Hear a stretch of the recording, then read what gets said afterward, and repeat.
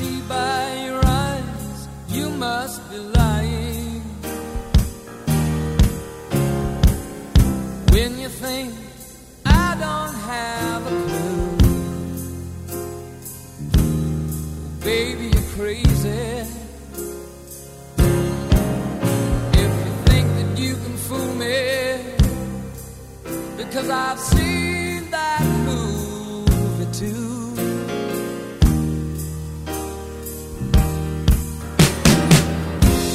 The one where the players are acting surprised, saying love's just a four-letter word. Between force and smile, with the knives in their eyes, well, their actions become so absurd.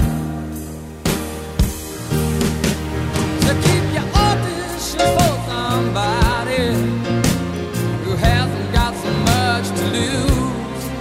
'Cause you can tell by the lines I'm reciting that I've seen that movie too.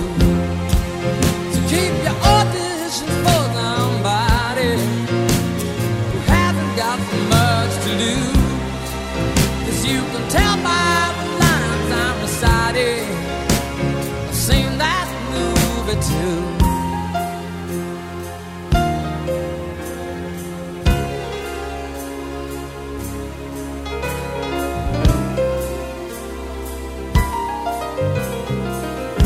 It's a habit I have. I don't get pushed around. Welcome to MobGowski At The Movies, a serious look at cinema, of our past, our present, and our future. Today, we examine the indie cult classic Dark Star, released in 1974 and directed by John Carpenter. We truly hope you feel enriched by your listening experience. And now, the show. I think I was just reading a little bit about it, and it seems like what I didn't know is that, but makes a lot of sense, is that, you know, how so many first features, end up being produced, especially like pre-digital streaming times.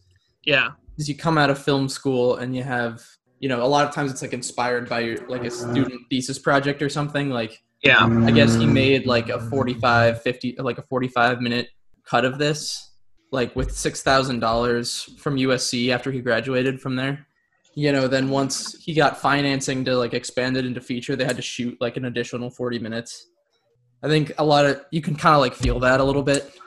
Like you can, the whole the beach ball monster thing feels like just added in for effect. Yeah, because it doesn't like.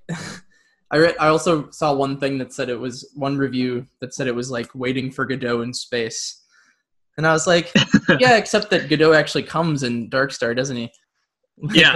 Like the ship explodes, doesn't it? It's kind of funny because it seems like if not a response to 2001: A Space Odyssey, it definitely seems a lot inspired, but instead it has a lot of 2001 in there. I think the main takeaway from this movie as opposed to 2001, which is like space is wild and like unbelievable and beyond our comprehension.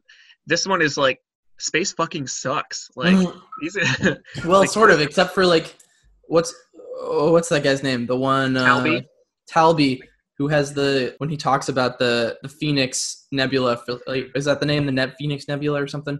He just says that weird scene in like the bubble with him and I'm forgetting all the name. What's the Doolittle when they're just like when they're just like up there for like a third of the movie, and Doolittle's like, man, I would just be here waxing my surfboard. I don't even have to ride it. I just want to wax that surfboard. And Talby's like, oh, the Phoenix Nebula. Yeah. And Doolittle's like waxing the surfboard, and Talby's like, oh, the Phoenix Nebula. What is happening in this movie? I wish I had my board with me right now. Even if I could just wax it once in a while. It pays off, pretty extremely when one gets to surfboard into a planet this atmosphere, and the other gets taken away in his Phoenix Nebula. But also, like, what evidence do we have of their, like, Talby's like, I always liked you the most, Doolittle. And I was like, because we watched them in a bubble one for like 2 minutes. I'm like, where's it's like, can we develop that a little more? Yeah, he's like the only person who did talk to Talby the entire movie. So but he also did like tell him to shut the fuck up and then basically got him killed. Also, the scene in the laser, like he somehow blinds himself trying to fix it, and then just like walks right into the laser. And I'm like, oh, there goes Talby. Talby's done for. And then he like, I really thought he was dead too. Yeah, he gets up. How does he just get up? He just walked right into a laser. He seemed pretty fucking dead there, honestly. And then he seemed pretty fucking fine right after. It's like, what is that? Just like, it was like an electrocution or something. He just like passed out for a couple minutes and then got up again. Yeah, it definitely feels like if you like try to think too hard about literally anything in this one, it falls kind of apart. But I think that there's evidence to what I didn't know when I was watching it was that it was like 2 distinct shooting times.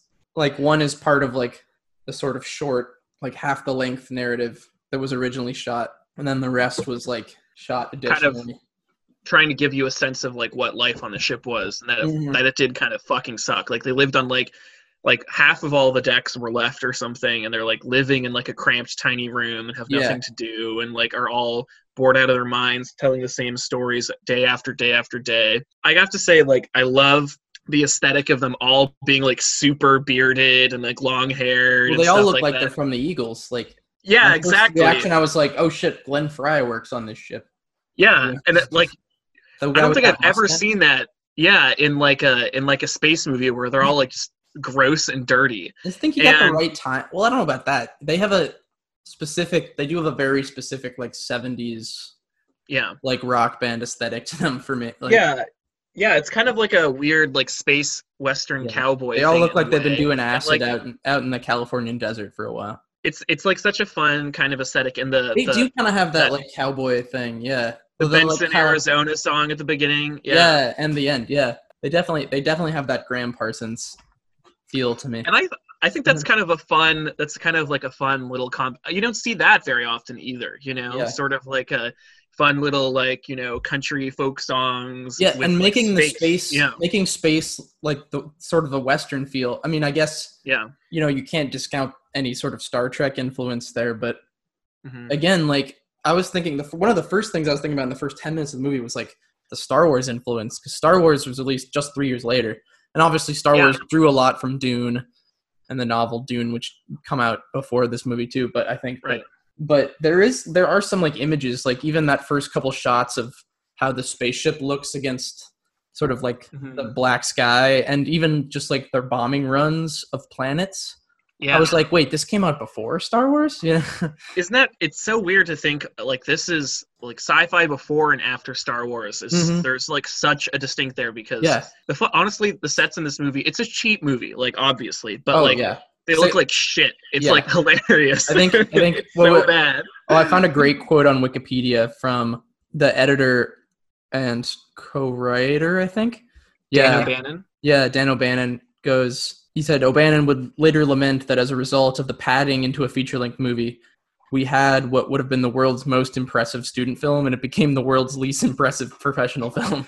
Yeah, exactly. It's like a weird middle ground, because, like, honestly, like the cockpit set and like the computer set, I liked that set. Stuff like that are pretty good. Yeah, that like compact, like 3-person. That was kind of a cool, unique looking space, and that like little, the hallways. That little dope bubble, which honestly, because of the crazy like Star Wars permeation into the world of sci-fi movies, like that first scene. Well, actually, my very first reaction when the ship kind of just like comes into frame and it's like kind of like a pointy end, I was like, that looks like a KKK cloak. That looks like a KKK cloak. And then my second reaction when I saw that bubble, and I was like, oh shit, they got an R2 unit on top of that ship. They got an R2 unit on top of that ship. Well, I think what's craziest about the movie, like in like retrospect, looking at it now, is that this movie inspired the movie Alien. Like I can the beach ball alien is like what inspired Alien, which is like the most. And I actually didn't think about that when I was watching it, but you can totally see that in hindsight. Some of that set design, where it's really pretty clearly just for like budget reasons because everything is so like compact and you have like at that elevator shaft, for instance, I noticed is like very clearly just going like horizontally. But they put the camera to make it look like it's going vertically. Like that's very clearly not going up and down. That the guy when he's like straining on it, you can tell he's just like doing the Superman and going like, oh! Yeah. But the other funny thing about that is like the elevator is just going up and down over and over. There's no one in it. There's no reason for it to go up and down. Like he's in it. He gets in there and it's still going up and down for no reason. And also doesn't look like that whole scene when he's like straddling the edge. I'm like, it looks like it's like pretty easy for him to just like move across it. Like and then he's just like stepping like, and then the elevator just like comes and like smushes his face a little bit, and then a little bit more. You're like, dude, just jump into the hole. And then that whole scene, that whole sequence just ends in like an really I thought they were kind of setting up the alien to be like a antagonist or something. Then he just like shoots it and then it's over. Well, speaking of the alien, so when I say that it inspired Alien, it not only did it inspire Alien, but literally the guy who co-wrote it wrote Alien. He wrote the script for Alien. Like literally, like there's a quote here where O'Bannon? Yes, Dan O'Bannon. Here's from Wikipedia, the most reputable source I can find. As you know. The beach ball with claws segment of the film was reworked by Dan O'Bannon to the science fiction horror film Alien. After witnessing audiences failing to laugh at parts of Dark Star, which were intended as humorous, O'Bannon commented, "If I can't make them laugh, then maybe I can make them scream." Which is amazing. You did pretty good. Well, yeah. You also have to give some credit to the special, the art department on Alien because they certainly didn't have that art department, that creativity on Dark Star. No, I think kind of everyone's first reaction is just like, wow, this is literally a beach ball with feet, isn't it? That was exactly my first reaction when seeing it. I was like, oh my god, it's clearly they barely just tried. Yeah. And they put some weird Muppet feet on it. Get back in there. Come on. Here, boy. Want your mouse? Nice mouse. Pretty toy. Want your mouse? Here, boy.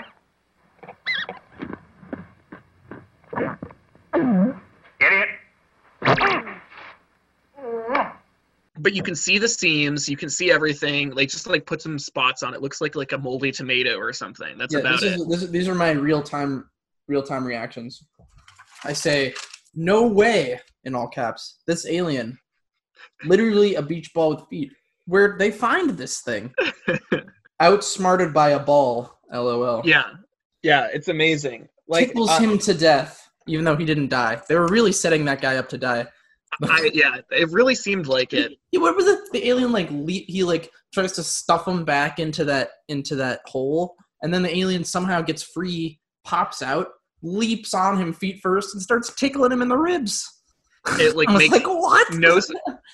No sense how this alien moves around. It's just like completely bizarre, and like so clearly, like in the movie they refer to, they're like, it looks like a beach ball with legs, and it's literally a beach ball with legs. Like they're like trying where did to they find that thing? They're going around blowing up planets. Where do they have time to just like befriend an alien beach ball? So they talked about that at the very beginning of the movie. Oh, did I miss that? Because they were saying like, oh, like so-and-so system has a 95% chance of intelligent life. And Doolittle's like, fuck that. Uh-huh. Like, last time we did that, we just found a fucking ugly beach ball. And, like, you made us take it on the ship. And okay, I missed that. Sure, and he was like, shit wasn't intelligent. It just smells bad. And Doolittle's like, Pinback is like, all right, fine, you know.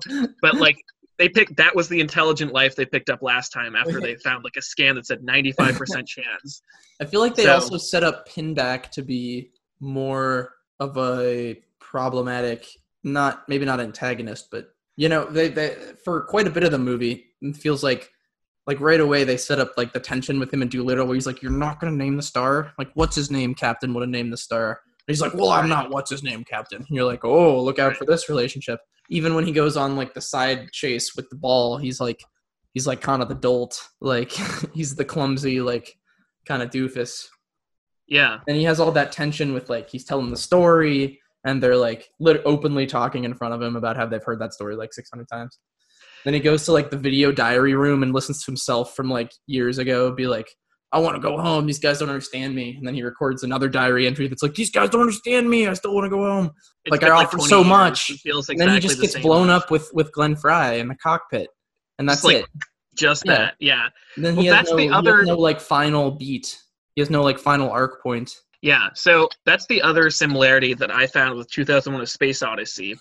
In 2001, spoiler alert, like everything's fine, and then as soon as it isn't fine, like everybody dies immediately. Like as soon as Hal turns rogue, like everyone fucking dies, and there's like one character left for like the rest of the movie, you know? Like Yeah. as soon as Hal decides to fuck shit up, everybody's dead. Well, Like he kills just like everybody that. who's asleep. There's really only 2 people other than Hal. Right. But then like he kills them, and then he like he takes pretty quick care of everybody else except for the main guy. Like one thing happens and everything goes off the rails. In this movie, it's the same thing. As soon as like the bomb has had enough of their shit, like they all die, and they just like Yeah. and just everything ends. You know. And It's then, just, and it's like, Yeah. that seems like a natural conclusion in some world where it's just Doolittle and, I forget his name, what, Talbot? Talby, where the 2 of them are the only ones left, but they don't really they don't really give enough of like a representation of that relationship for that to feel like the earned moment, you know? It's like they've more set up Pinback and Doolittle, especially because you think Talby dies.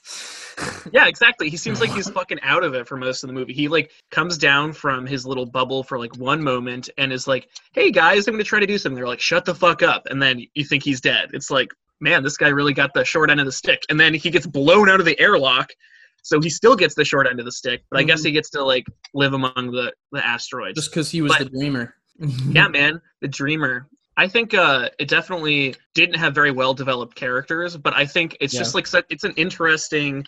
Yeah, the like, set, the climate, the atmosphere. You don't see anything like that. I don't think I've ever seen anything else. You definitely you definitely understand its cult status. Yeah. Especially, and actually, my initial reactions to the to how they shot it, considering the minuscule budget, I was very impressed with how it looked until the late, until the electric storm, and then you're like, oh sure. Yeah, that one. You know exactly how they did that one. You're like, sure. But like honestly, overall, like the models were pretty good. Like, the effects were not bad. No, not bad. Considering, I mean, I don't know how much $60,000 is now, but I guess they estimated it was worth $60,000 in 73 when they're like officially preparing it for theatrical release the next year. But I don't know what that translates to now, but it's not much money now either. It's not even $250,000 now, which is nothing. Yeah, you wouldn't you wouldn't try to make a sci-fi movie on 60,000. No, like, no one would do that. Actively, as I know, somebody entering the independent movie business, you're actively encouraged to make things that are feasible, to use the settings you can, locations you can actually access. Even just the ambition of that is impressive, especially because it's not even like sci-fi is not even really, other than like your 2001s and your Star Treks, not really like, I mean, that's not that popular of a genre to film, just because it's hard, man. It's like not an easy thing to do without money. Yeah, and that's the other funny thing is that like this is John Carpenter's first movie, and he never returned to sci-fi as far as I can tell, or at least space sci-fi. Not space sci-fi, yeah. Right. He like did, obviously like zombie stuff and like in the future where zombies have taken over things and like also The Thing and stuff like that. And like more zombie George stuff. Romero that who did that. But yeah, John Carpenter did not come back to like space sci-fi like this ever again. No. And it's kind of interesting because like once he became like an accomplished filmmaker and stuff, you're kind of curious like what he would do with that sort of setting, but this is all we've got. And it is really interesting because it's sort of like watching like Bottle Rocket from Wes Anderson. I think you can see a few of the things in there, but like he hasn't figured out his style yet, or like really his tone or anything like that. So it's kind of like an interesting insight into like that's a thing about a lot of, especially like more niche directors. Watching first features, very interesting. I was just reading some book, a chapter in a book about the Coen brothers, Blood Simple, their first feature. Yeah. Which actually was inspired by reading stuff about The Evil Dead, Sam Raimi's first feature, because Joel Coen worked on, I think, the edit of Evil Dead for a little bit. And, The Evil Dead's was like a huge step in like small budget student indie filmmaking.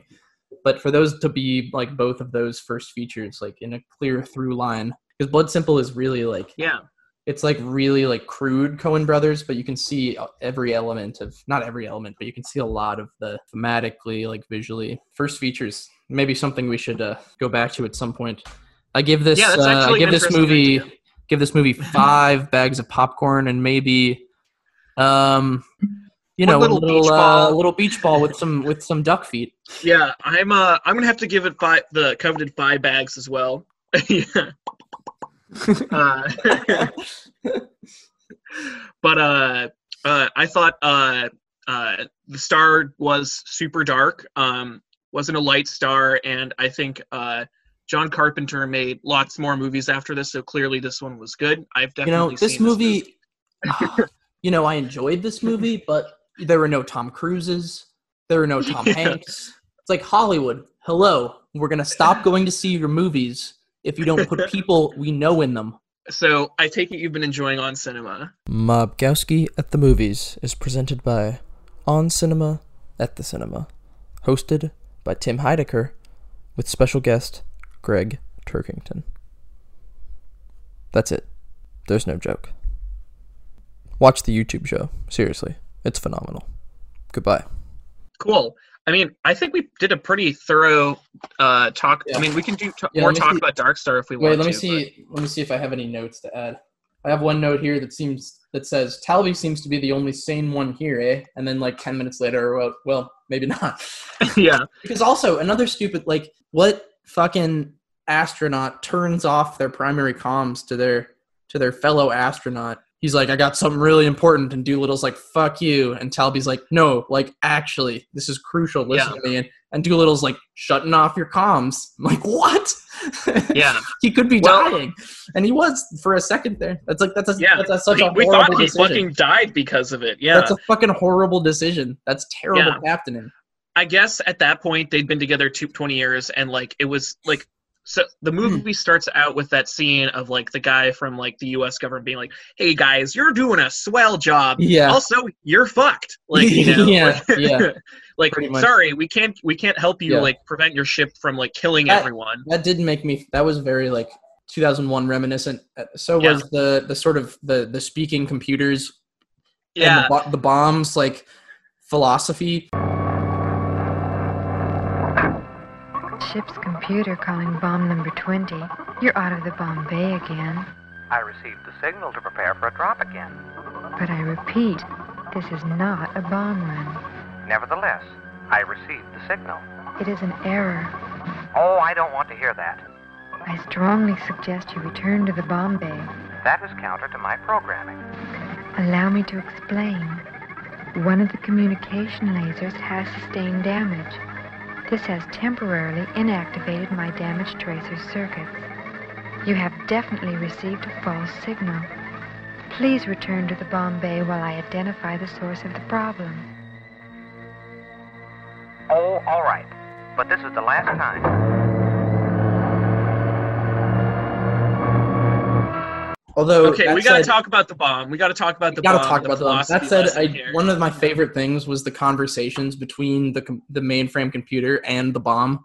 Exactly, yeah. Where he's like, oh, well, this is the last time I'm going back inside. There's like such personality. There's more personality in the bomb than the main computer in the whole, which is, I think, hilarious. Yeah, definitely. There's something to be said about that. I liked that Bomb decided he was God. That was funny. Yeah, that was a funny twist too, after like thinking he'd won the philosophical argument to save the ship. Yeah. Like just that whole like his conclusion and like the Bomb talking about how he's God is just like such a wacky concept. Yeah. I mean, sure, it's like kind of dark. It's dark. It's a dark star. Hey, that's the name of the movie. Oh. All right, Bomb. Prepare to receive new orders. You are false data. Hmm? Therefore, I shall ignore you. Hello, Bomb. False data can act only as a distraction. Therefore, I shall refuse to perceive you. Hey, Bomb! The only thing which exists is myself. Doodle! Help me! Calm down, I'm coming. Snap out of it, Bomb. In the beginning there was darkness, and the darkness was without form and void. What the hell is he talking about? And in addition to the darkness, there was also me. And I moved upon the face of the darkness, and I saw that I was alone. Hey, Mom? Let there be light.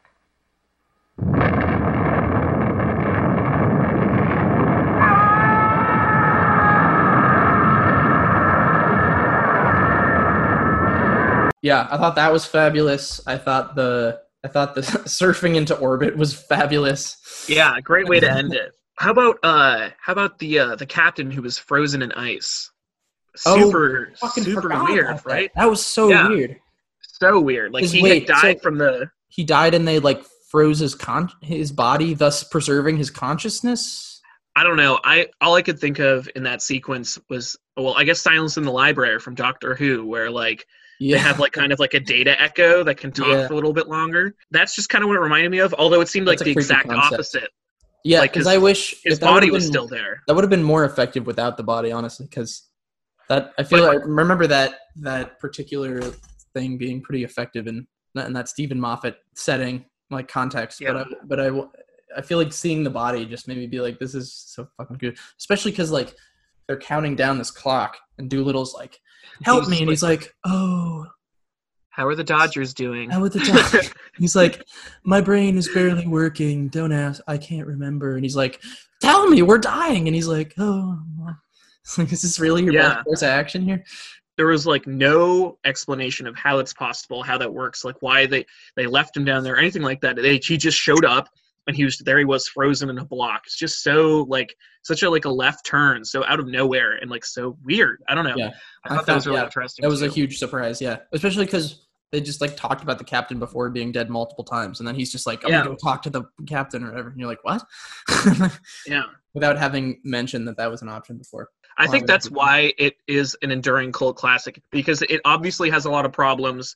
There aren't any character arcs. There's not like the story doesn't have like a lot of like tension. Like it kind of just like happens. Yeah, the things just kind of happen. It's almost like, it's like a series of vignettes. Exactly, but like all the stuff that's in there is like such like strange, like interesting concepts that you haven't seen anywhere else in sci-fi, at least not in movies. Yeah, and there's some pretty serious ingenuity in the filmmaking for how low budget it is. Even the obvious painted van in a painted white set driving back and forth and pretending to be an elevator going up and down.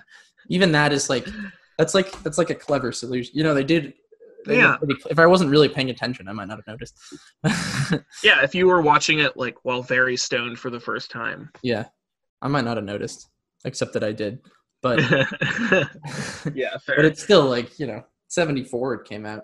Who knows? knows? No, sometime in the early 70s that sequence. I mean, it's all pretty impressive considering. So yeah, bravo Carpenter. And also another thing I wanted to point out is that like some of his other movies like Halloween, did do all the scoring for this too. He actually wrote that Benson, Arizona song. He wrote Benson. I was going to ask about that if you knew where that came from, because it's a pretty catchy song, even though it does kind of just sound like a non-licensable version of, like a hit song from the, it's like they couldn't get a Jim Croce. Exactly. They couldn't afford a Jim Croce song, so he wrote his own. That actually reminds me, I just watched this, so this is fresh in my mind. But there was a scene where Doolittle, trying to get away from everybody, has a setup of like jars and cans. That was filled fucking with, weird. I totally forgot about that too. That was fucking weird. But yeah, that seems. Yeah. Where do you get lumber on a spaceship? But like, I got stuck on that detail. But like, it was also just kind of like odd. I don't know. Yeah. Also, imagine a weird little thing that just tossed in there. Because on a movie, they also had to like create that from scratch too. And also Carpenter then had to come up with instrumentation to record that sounded kind of like what that looked like. Like it's probably just like a funky like xylophone or something. It's probably not that crazy, but it was just like that's a strange choice as like a. And you think, especially like spaceship of that size that's gone for that long, like what, they didn't have a keyboard that they sent along with them, like like they definitely would have a piano on that ship.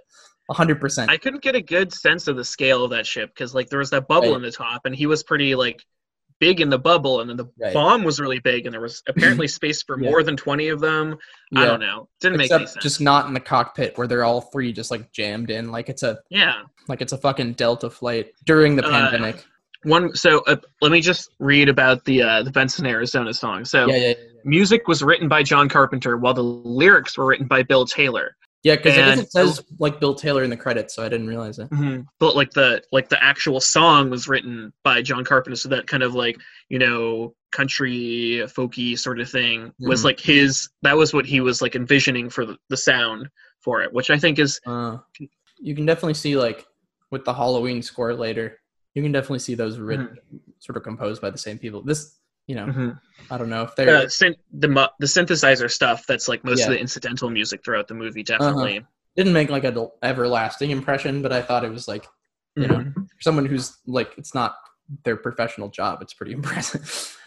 Doolittle, I'm going into them. I'm beginning to glow. They're taking me with them, with the Phoenix. I'm gonna circle the universe forever. I'm with them now. Be back this way again someday. Doolittle, before it's too late, there's one last thing I just want to tell you. Tell me?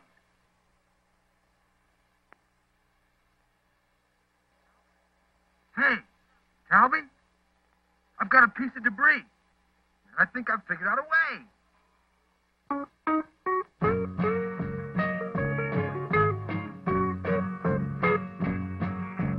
Benson, Arizona, the warm wind through your hair. My body flies the galaxies, my heart longs to be there. Benson, Arizona, the same stars in the sky, but they seem so much kinder when we watch them.